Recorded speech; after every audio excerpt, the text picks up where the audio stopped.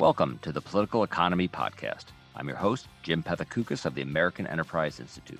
Each week, I feature a lively conversation with experts on some of the most important economic and policy questions of our time.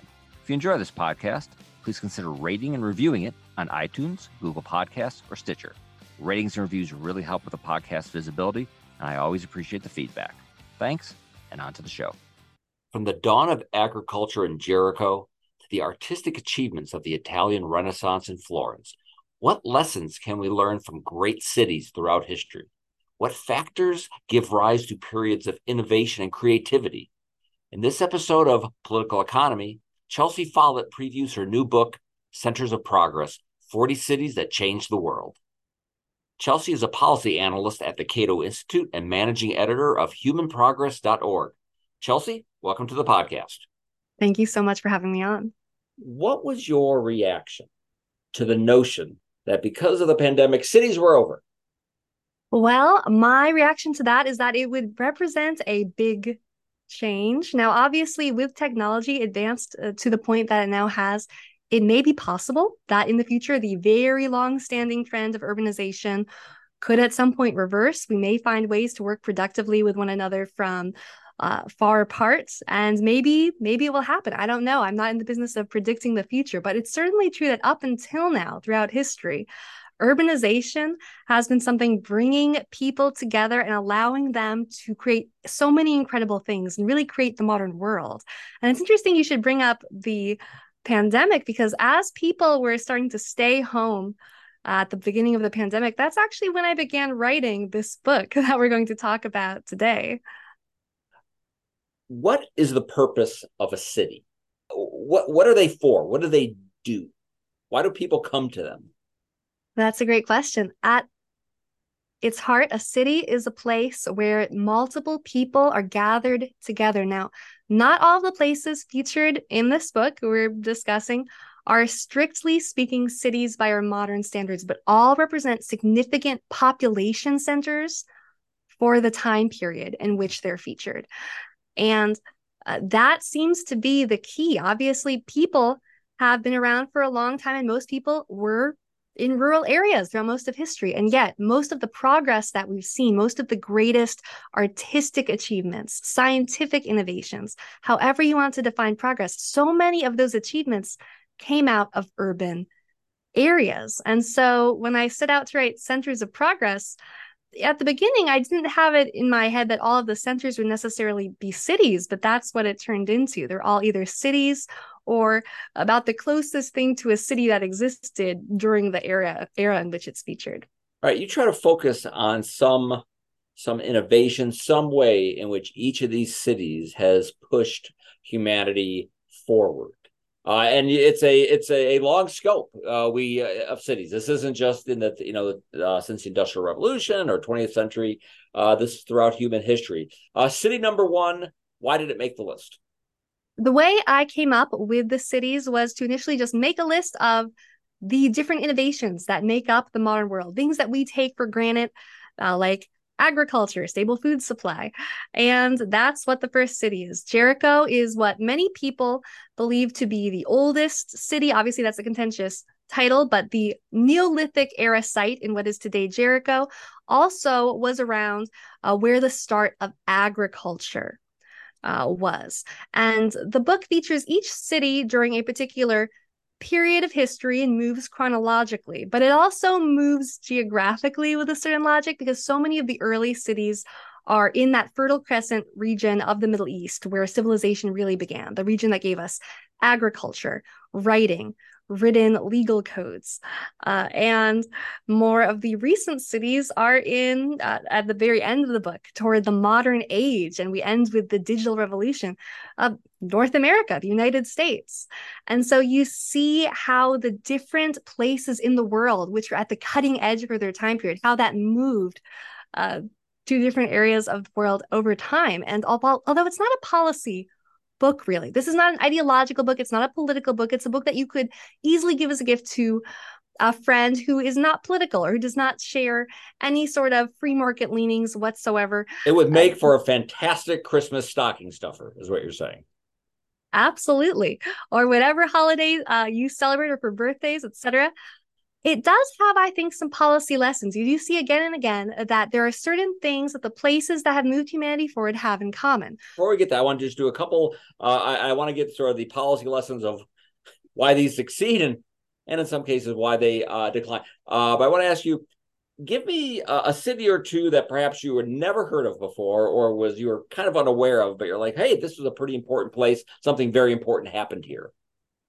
Absolutely. I think that the most surprising one for me was Dubrovnik. It was a city I didn't know very much about, but during the medieval period, it was a free trading supernova city state, and they made some incredible innovations in public health that allowed them to actually continue with mercantile expansion during the Black Death pandemic. And so they're featured for their innovations in public health in one chapter. Now, many of the cities in this book are going to be familiar to history buffs, Florence during the Renaissance, classical Athens, but there are so many cities also in this book that I think are unexpected. And if, no matter how much of a history buff you are, I think there will be at least a few cities in this book that will surprise you. Places like Nanmadol, the stone city in what is today Micronesia, that showcases the far reach of the earliest seafarers for whom, venturing out onto the ocean, that must have felt as intimidating as going to outer space to us. Cities like that. And so it is very geographically diverse. Well, you started to say it, and then I quashed you from saying it. So now I will ask you. I mean, since there's so many cities and so many places over such a vast expanse of time, is it possible to figure out sort of why cities succeed, at least for a while, why they become places people want to go to, why they become places of great innovations? That's a great question. If you are a mayor or an urban leader that you're trying to answer, right, how do you help your city become a great center of innovation and thrive? And what we see throughout history is that these moments of great creativity, the golden age of each city featured in the book, they tend to actually be very brief. These cities flicker in and out of existence very quickly in terms of their actual creative peak. And we do see some common features. Obviously, as we talked about, cities are places with lots of people in them, at least relative to their era. And that creates more potential trade and collaboration and competition. And all of those things help move different kinds of progress forward. These also tend to be places that are very open to foreign people's ideas, trade, and that again helps with coming up with new solutions to the problems that the people are facing in these various cities. They also tend to be relatively peaceful during their creative peak. Now, not all of them fit that description perfectly. Rome, during the era when it's featured in the book, was still involved in some low-level wars of expansion, but it was a relatively peaceful period in its history. And so these three things, relatively high population, relative freedom or openness, and relative peace, seem to be the ingredients that we most frequently see combining during the golden age of these cities. So cities that are experiencing a sort of a creative burst, and we'll in a moment we'll talk a bit why maybe these golden ages don't become permanent. But these are places with drawbridge down policies, not drawbridge up. You don't become a wildly creative place befitting of the term golden age by building your walls, ever higher and telling people, don't come here, go away, we're fine. That's correct. And that gets to that other question you brought up of, well, then what ends these golden ages? What stops cities that are being extremely creative from continuing to be that way? And in many cases, what we see is that they become much more closed. Many of the same sorts of reactions that we see today sometimes to globalization, those have been occurring for a long time. When you have people from different cultures coming together, sometimes there is conflict and there is pushback. And we've seen again and again many cities becoming more closed and The resulting policies, unfortunately, tend to bring their age of peak creativity to an end. One example would be Baghdad, which was at one point, although we don't now think of it usually as a center of progress, it was at one point a global leader in scholarship in many different areas, including mathematics and astronomy. It was the home of the House of Wisdom, where scholars from all over the world came together and did research. And at the time, it was relatively tolerant of people from different cultures, different religious backgrounds. But then what ended up happening was in the city, certain factions that did not want to tolerate the idea of knowledge coming from any outside source. They didn't want scholars from different religious backgrounds, different countries coming in and researching there. That contributed ultimately to the unraveling of Baghdad's golden age. Do cities make comebacks? The city that had a golden age, the golden age stops. Then they have a second golden age. Of those 40, was there a double golden age? None of the books featured 40 cities or featured twice. They're all only featured once. But that's a great question. And we do see many examples of resilience. Obviously, Florence during the Renaissance, which means rebirth, had just come out of a terrible pandemic and lost something like a third of its population before their era of greatest artistic brilliance. So it is possible for a city to rebound. Do you have any thoughts about why San Francisco, despite producing many of the advances of the digital age, doesn't really feel like a 21st century Florence?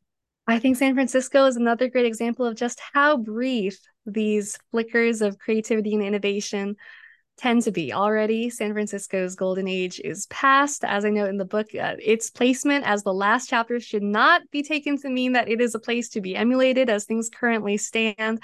Unfortunately, there have been many, I think, disastrous policies that have contributed to its unraveling as a center of progress. And now many of the technology companies that helped to put San Francisco on the map are moving elsewhere. And we're seeing technological innovations be much more geographically dispersed. One example would be their very restrictive housing policies that have led to a crisis of many unhoused people and related crime. And, that's just one example, but that really does showcase just how brief these moments in history are, often only lasting a few decades. Silicon Valley happened organically. It wasn't planned. But can you create a city of the future intentionally? Can you centrally plan a center of progress? That's a great question. It does seem like there are certain policies you can implement to increase your chances. Again, if you can create an environment of relative freedom and openness to new ideas, trade, a culture of intellectual freedom where people can debate controversial ideas. All of those things can help, but ultimately some of it's luck too. And there are also some exceptions, right? In the book, there are a few cities where not many, but there are a few where war and chaos became catalysts for change. It's not common, but sometimes even if you have all of the right ingredients, things still don't work out. And sometimes all of the wrong ingredients can somehow result in humanity nonetheless finding a way with human ingenuity to push forward and make incredible progress. Was it hard to limit your book to just 40 cities? I've had so many great recommendations for cities that at this point, I think if the book does sell well, if we sell out and we're able to put out a future expanded edition, I'll be able to add 10 more probably. And who knows, maybe wherever you are listening to this podcast, maybe that is a future center of progress. Some very unlikely spots throughout history have risen to take the world by storm and surprise everyone. What was the closest big city that you grew up in, and did it make the list? Boston. I considered featuring it during the American Revolution, but I ended up using Philadelphia, the cradle of liberty, for that chapter on the birth of modern liberal democracy. Are you still allowed to return to Boston despite this really terrible decision to overlook your hometown city? It's a good question. We'll see if I'm ever allowed back. Speaking of you're near Boston. I'm from Chicago. Despite my crazy Greek last name, you mentioned Athens, but I'm also Dutch. Amsterdam. What did Amsterdam give us? Oh, the Dutch Golden Age. So many things. Advances in finances, beautiful art. And that chapter, there were actually so many achievements in Amsterdam at the time. I mean, some people say this is the start of the great enrichments, when humanity really started to move out of poverty. That it was difficult to pick just one thing. So the subtitle for that chapter is actually openness, because that's the overall lesson I took away from reading the story of Amsterdam. But like you said, this book, it's very wide ranging. It's basically a crash course in world history. And it's also very accessible. It's readable. It's a fun book. This is not a typical think tank book. I want to emphasize that as well. You can even give it to a young person, it's accessible enough for a high schooler. It's because a history of cities, that goes across a wide expanse of time. That is a history of us. That's a history of human civilization. I mean, if you're going to pick a lens or a frame in which to examine human progress, I mean, you could do a lot worse than just looking at cities. If, however, you are not a city person and you are interested in looking at a history of progress focused on some of the specific people, the innovators that drove humanity forward, next year we actually have a companion volume coming out called Heroes of Progress, 65 people who changed the world, which I also urge you to check out. But first, since it's out now, I urge you to check out Centers of Progress. We are all capitalists here. We always have to push the current product, and future products as well. I detect in modern America a bit of an anti-city feeling. Do we, as Americans, value the city enough? Well, that's a great question. I would certainly never want to tell anyone where they should live. If you are a country person or a suburbanite, go for it. But our cities really have historically been huge contributors to the creation of the modern world and so many things that make our lives possible. That I do think it's something people don't appreciate and they don't think about very much. Chelsea, outstanding. Thanks a lot for coming on. Thank you so much for having me.